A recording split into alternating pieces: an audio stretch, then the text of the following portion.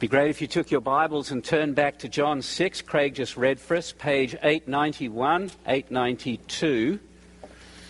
As you do that, congratulations on making it through the marathon. The police really wanted you to hear the sermon this morning. Especially you, actually, this congregation. I'd been driving around in circles, not able to get through, and a police officer said to me, "What are you doing?" And I had my collar on. I said, "Well, there's a church in there and I'm the preacher." "Oh, you better go through then."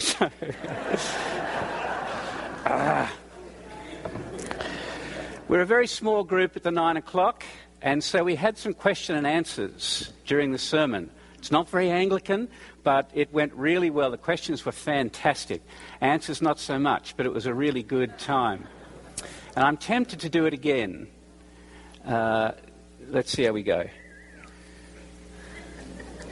Is that a whistle? Is that my wife? It's our wedding anniversary. Thank you.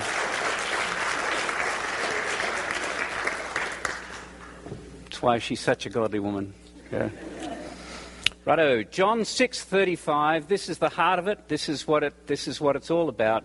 John 6:35. Jesus says, "I am the bread of life.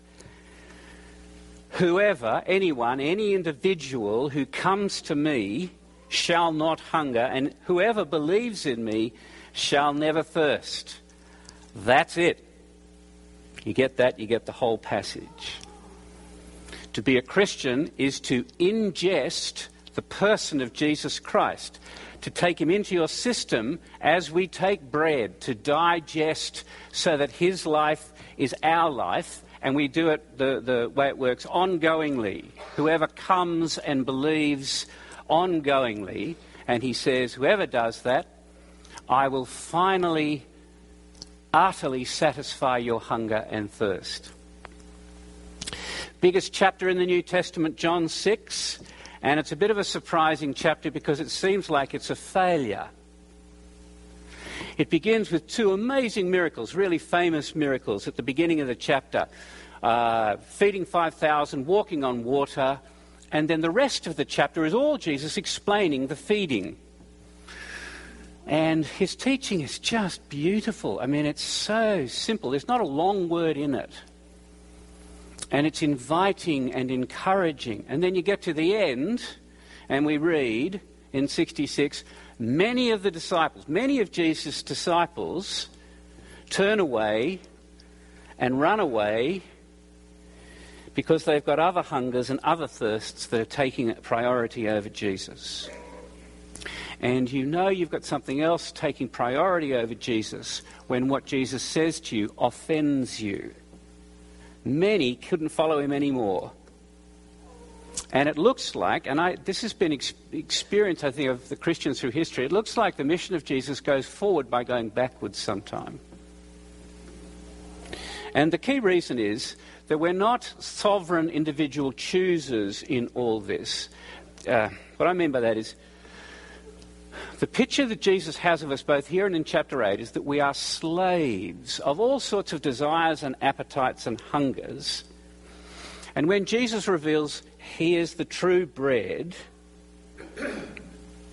we need the power of God to believe it. We need the power of God to operate in us. I'm very conscious as I speak this morning. Jesus said, no one comes to the Father unless the Father draws him, right in the middle of this chapter. So we need to pray for God's help. And unless God directly works in your heart and mine, nothing will happen this morning. So why don't we just bow our heads and ask his help?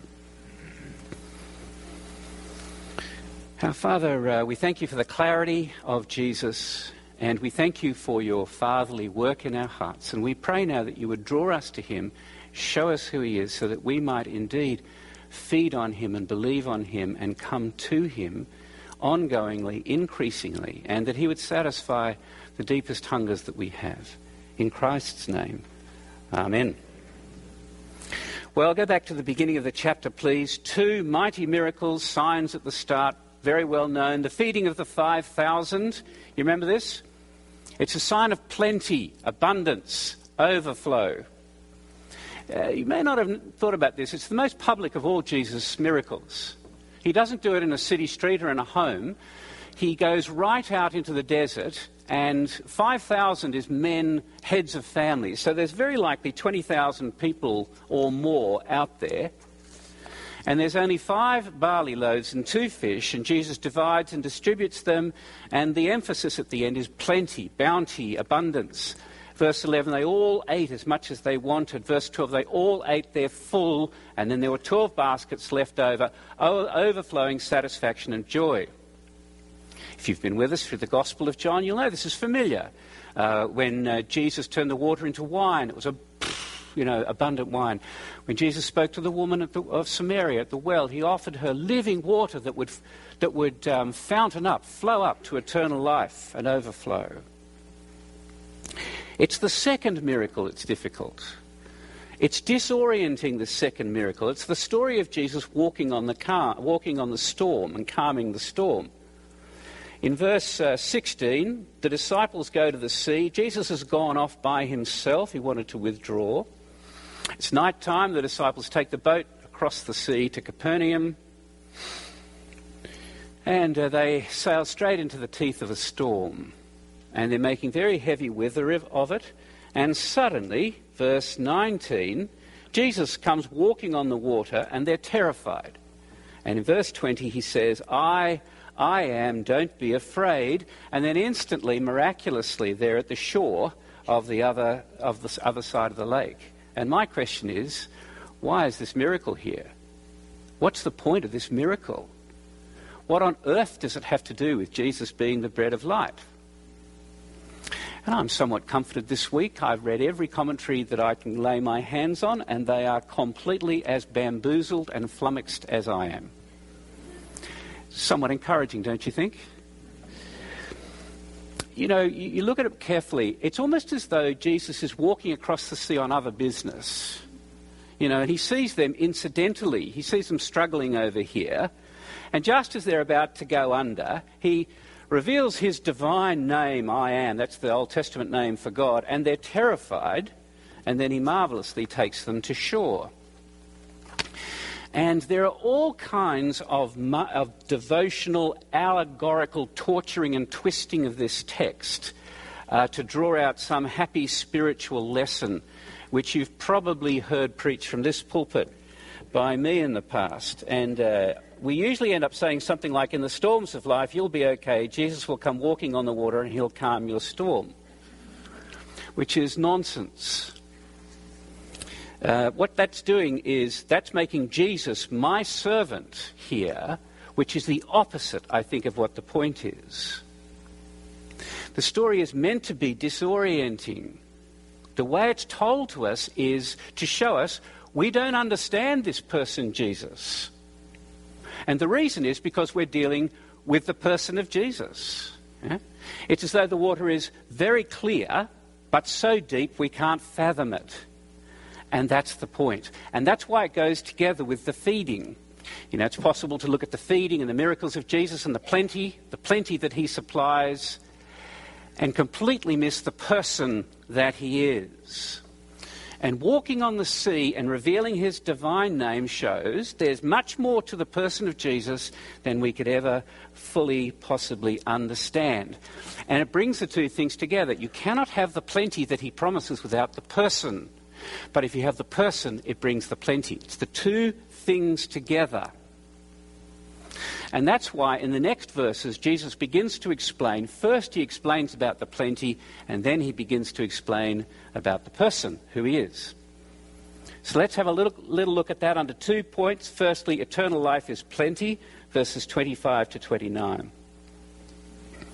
The whole of the rest of the chapter takes place the next day. You see verse 22. The crowd has chased Jesus around the lake to Capernaum, and they are not happy. And they ask him what they think are hard-hitting questions. Actually, their first question in verse 25 is a bit banal. Look down at it. Rabbi, when did you come here? What they really mean is, supper last night in the desert was great. You know what you did with the bread and fishy things? But what happened to breakfast? And to all their questions, including this one, Jesus doesn't really reply, but what he does is he redirects their hearts and minds to what really matters. Away from the belly, up higher to what we really truly long for, the bread of heaven. I just listen to how Jesus starts to answer them, verse 26. Truly, truly, I say to you, this is his answer, you are seeking me, not because you saw signs, but because you ate your fill of the loaves. It's not very polite, is it? I mean, it's like me saying, why are you really here today? You here to get something? Luther says it wonderfully. He says, they love Jesus like lice love a tramp. Not interested in his welfare, but there to suck the blood. He says, our love for the gospel is often nothing but gluttony and selfish interest. The gospel we love on account of greed and not on account of righteousness. They love the plenty when it comes to bread. They're not interested in the plenty that it pointed to. And that's why in verse 15 they wanted to force him to be king. I mean, you make this man king who can multiply food, you've got an unbeatable army. You know, you can outlast any siege, kind of super chef King Jesus, any meal, any time of day, but they're ignorant of who he is. And so Jesus sees through them and redirects their questions. And I think this, I've got to say, this happens to all of us. We all come to Jesus with our own issues and questions and our ideas about what he's going to give us. And we find when we come to him that he's different, more wonderfully different than we could possibly imagine, thankfully. And that what he offers us is so remarkable but so different, it challenges us to the core of our motives. And when we're challenged, we've got this choice of kind of holding on to our challenge or actually listening to him. And just before we become really honest, Jesus then takes us the next step. Don't you find that? Jesus sends the next challenge to us just about 3 weeks before we're ready for it. Well, that's my experience. Verse 27. Do not labour for food that perishes, but for food that endures to eternal life, which the Son of Man will give to you. For on him God the Father has set his seal. Okay, Jesus is using food as the picture of newness and life. He just simply says there's two kinds of food. Food for the belly, food for this world, food that spoils. And there's eternal food, food for eternal life, food that will never spoil, that I will give you, ultimate satisfaction. And he says, you are wearing yourselves out pursuing this belly food. He says, you're giving your life over to what spoils. And I'm offering you something of a completely different quality that's going to satisfy you in a different way. He said, don't stop working, he says, but work for this. Redirect your goals higher. So the bread that I gave you yesterday, he's saying to the crowd, I could have done 10, 100 times that amount of bread. But tomorrow you'll be hungry. That's the way it works with our desires and appetites. But eternal life is different. Now, we've looked at this a little, haven't we? This word life, there are two words in Greek for life. Eternal life is a kind of an unusual word. There's a word for biology, natural life, God's gift to us here. Belly life, if you like. No, there's more to it than that. And there's life, which is called Zoe life. It's the quality of life. And in the Gospel of John, it really is knowing God and enjoying the freedom and security and the light of his face of being known and loved and valued beyond imagination. And I think this life, Zoe life, is the basis for enjoying biological life as well. Because we're all looking for life. We're all attracted to the magazines that say, this is living. And I've done some research this week. Real Living. It's a travel magazine. And you can get Country Life and Midwest Living and Canadian Living and West Coast Living and Log Cabin Living.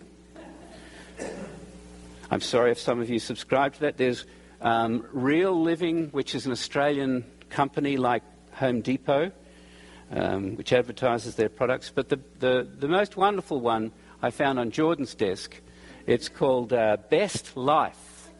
And the 3 headlines on the front were: grow serious money, have a flat belly, find out what women find sexy. Jordan knows. But Jesus is very honest. I mean, he says, we're all looking for this Zoe life, through, lovers or money or... But unless Jesus gives us the bread of life, it will spoil.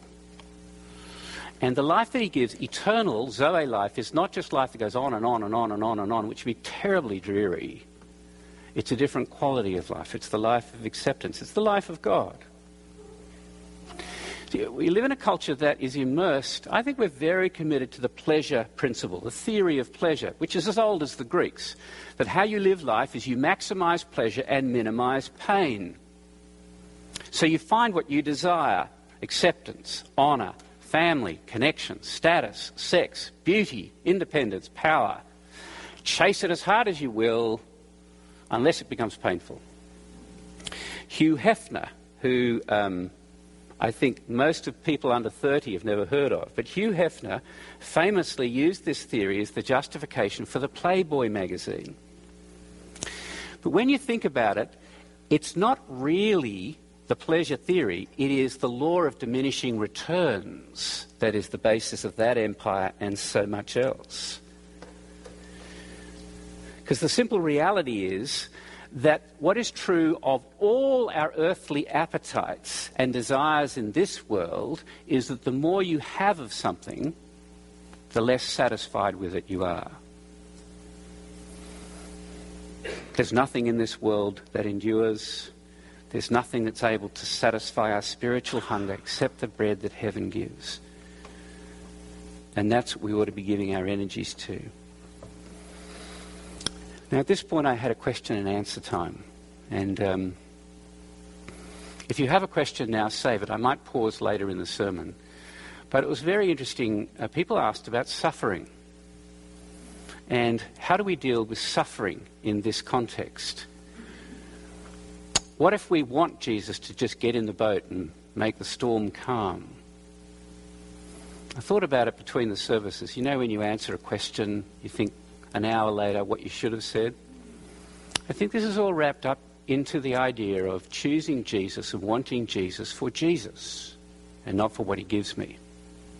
Because the very next thing he does is he makes application. What does this mean for us? In verse 28. They say to Jesus, okay, what must we do in order to be doing the works of God? And Jesus says, verse 29, this is the work of God, that you believe in him who he has sent. They want to do works, we want to do works. Jesus says there's only one work, and it's not really what you do, it's the work of God, because it's fundamentally God who does this in us. It's the gift of God. But what we are to do is to believe in the one whom God has sent, which is active. It's not ticking boxes. It's a transforming, connecting relationship, actively trusting in the real and living Jesus.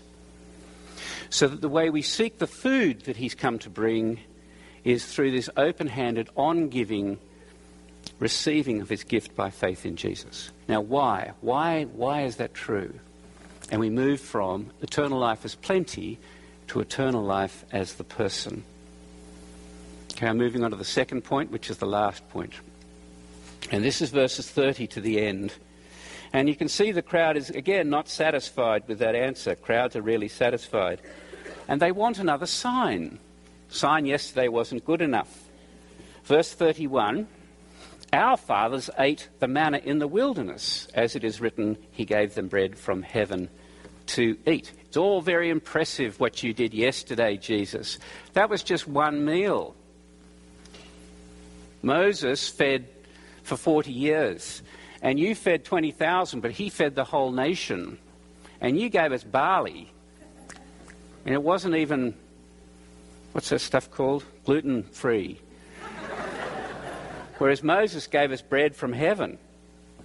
If you're any better than Moses, which we think you're claiming to be, prove it. It's amazing the kindness of Jesus' answer to them. He points out, verse 32, very simply, that it wasn't Moses who gave the bread, but it was God who gives, present tense, the true bread from heaven. And then he comes to the heart of it. Verse 33, for the bread of God, what is it? Is he who comes down from heaven and gives life to the world. Verse 35, who is he? I am the bread of life. Whoever comes to me shall not hunger. Whoever believes in me shall never thirst. He says, I am the bread of life. It's not, I can give you the bread of life, I can show you the bread of life, I can take you to God who'll give you the bread of life. He says, I am the bread of life. It's the gospel in one little phrase. I'm what you need, he says. Without me, you're going to starve eternally. The life that God gives us, the life that comes from Christ, it's not a philosophical ideal that comes through rational meditation. It's not a force that comes through experience. It's a person. And that means Christianity is the most personal of all religions. Christianity is Christ and people, people and Christ. We use words like friendship and knowing and trusting and give and take, or we do with each other, and sharing, affection and trust, and making the other a priority in our lives. I heard this week a Nepal expert speak about some of the devastation. He said, the thing we don't realize in the West is a lot of those big old buildings were temples where their gods dwell. So the earthquake means they haven't just lost a skyline, I quote, they've lost their way of connecting with their gods. Jesus is saying that God has come down from heaven as the bread of heaven to fill us, to give us more than we can imagine. And if we come to him, he becomes our Zoe life. So let me pause and just see if there are any questions, and then I'll move to two kind of what that means for us. I know this is, you have to be very brave, and I am happy to not take questions. What I mean by that is if you ask a question that's too far off, I won't answer it. Is there anything that someone wants to pick up and push back on or ask for clarity on? No pressure. Yeah, Dave. Okay, so you said Jesus, this is what popped in my head, maybe far off. But then, so this is distinct from the Holy Spirit, right? So there's, like when you're saying you let Jesus in your heart, that's different than the Holy Spirit, like coming into your heart as well? The question is this different than the Holy Spirit coming into your heart? No. No, it is the same thing, because the Spirit, as Paul says, is the Spirit of Christ. And when he dwells in us, he brings Christ with him. The ministry of the Holy Spirit, we'll get to this when we get to chapter 16 in John. What the Holy Spirit loves to do is shine the spotlight on Christ so that we come to faith in Christ. So there are a number of ways of putting it. It means he is present to us. The rest of the New Testament says we are present to him, which is very interesting. Our life is hidden with Christ in God, but it's not separate from the Holy Spirit, just as it's not separate from the work of God the Father either. Anything else? Yeah, Karen. David, you're speaking to me, especially in the message around suffering. And the more I grow as a Christian, the more I'm hearing your words and understanding them. Mm-hmm. How do I take them to the people I interact with who who are going through suffering who aren't Christians? How do I do it? And if you don't want to answer that, and in an hour you have a better one, you can call me. The question is, as we trust more deeply in Jesus and feed on him ourselves, how do we take this message of hope and life to those who are suffering, who are not believers or not identify themselves as Christians? Is that right? Yeah. I think probably we could spend a day on this together with there'd be some very interesting answers that we all could give to that.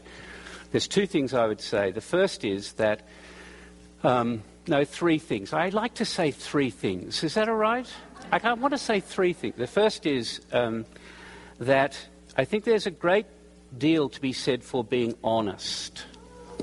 Because being a Christian doesn't mean having your act together.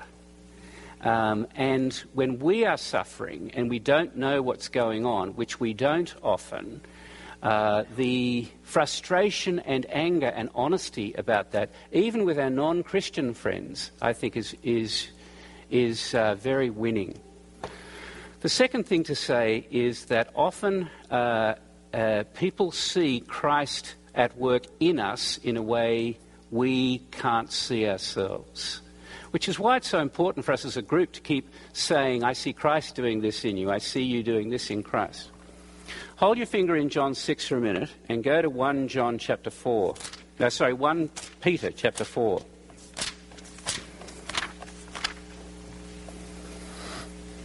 Turn right to page 1016.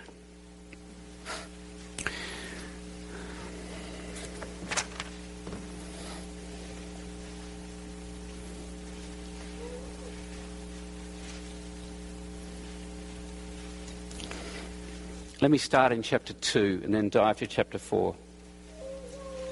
In chapter 2:21, speaking of suffering, to be good, to do good and suffer and endure, this is a gracious thing in the sight of God. For to this you have been called, since Christ also suffered for you, leaving you an example that you might follow in his footsteps. The example word is the Greek word hupogrammon.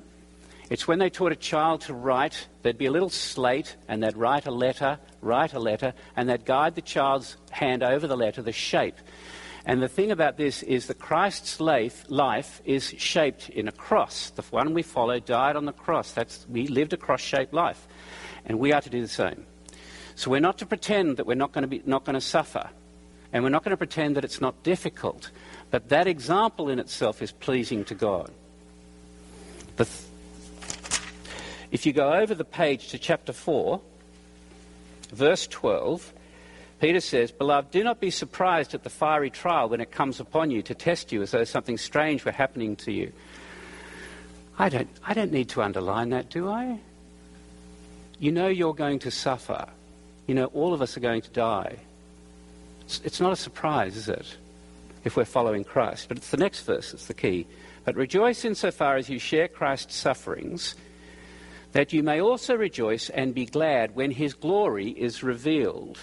When the spirit of glory and grace rests upon you, he says elsewhere. And what that means is that when Christians suffer, even without understanding, and suffer with patience, there is a spirit of glory and grace that rests on us that we can't see ourselves. And I would say there was a third thing I was going to say.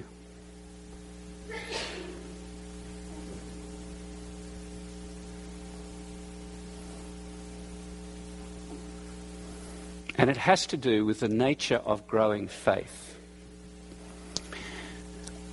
Let me say it this way. It's going to bring us back to John 6. No more questions. I want to say it this way.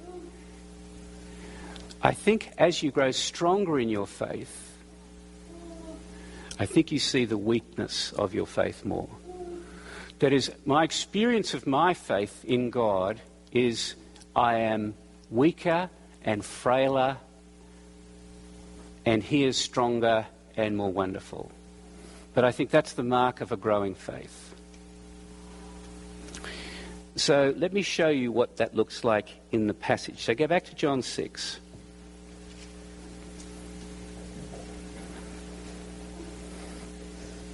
Look at what he says we are to do in verse 35 to 40.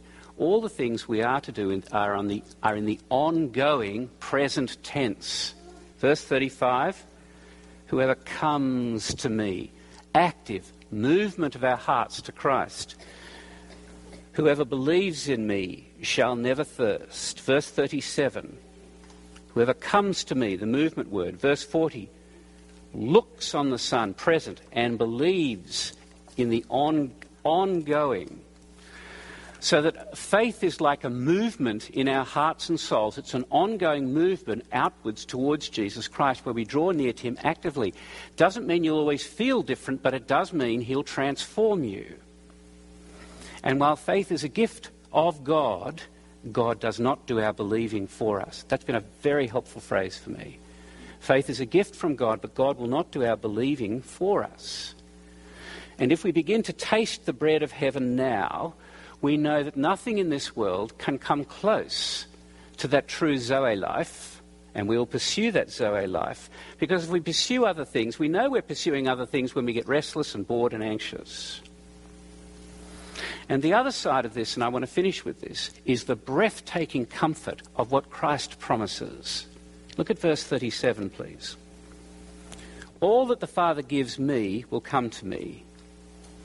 Whoever comes to me, I'll never cast out. I'll always welcome. And 39, this is the will of him who sent me, that I should lose nothing, none, of all that he's given me, but raise them up on the last day. I think if you've been a Christian for a while, we often ask this question the wrong way round. We say, can I lose my salvation? As though salvation's something that depends on my grip on it. But Jesus is saying that our salvation depends on his grip. That what it means for each person to be saved is that God the Father has given us to Jesus Christ. And the real question is, can Jesus let us go? And he says here, there are no exceptions. Whoever, whatever, all, never, nothing, all. He's saying to us, I am more trustworthy than your heart and your feelings and your conscience. I am committed to you. I've committed myself to this. That is, what happens to you on the last day is not yours to grasp, it's mine. He says 4 times, I will raise you up, I will raise you up, I will raise you up. That's the purpose he's come. So you see, the issue is not how much faith you have or the quality of your faith, but whether it's directed to Jesus.